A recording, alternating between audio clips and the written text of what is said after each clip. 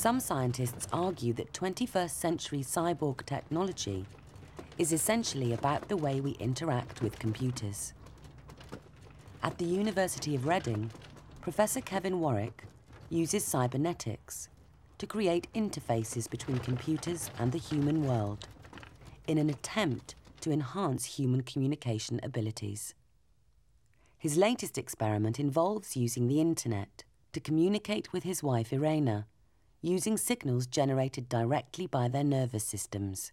I'll be receiving an implant in my left arm connected onto my nervous system. We're sending signals by radio from my nervous system to the computer and then back again from the computer to my nervous system. And as long as everything goes okay, then I will have my implant as well. Exactly the same. And what we're looking to do is to send signals from my nervous system, potentially across the internet, down onto Irena's nervous system. And back again. Yeah, from Irena to me. So we're looking at things like movement. If I move my finger, signal across to Irena's nervous system. I will move my finger. And if I feel pain, then the signal will go from Irena's arm onto my nervous system. It'd be interesting. Will I feel pain the same way or not? And maybe not. Maybe not. And what about excitement? Oh, it will be interesting.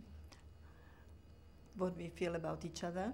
Each other, yes. Or if I'm excited by somebody else, surely you will. Not. Surely not. And some of those signals would appear on my nervous system. My feeling is that nothing changed, that I will be still a human being with my human feelings, but Kevin feels that something will change and that we will be in the cyborgs.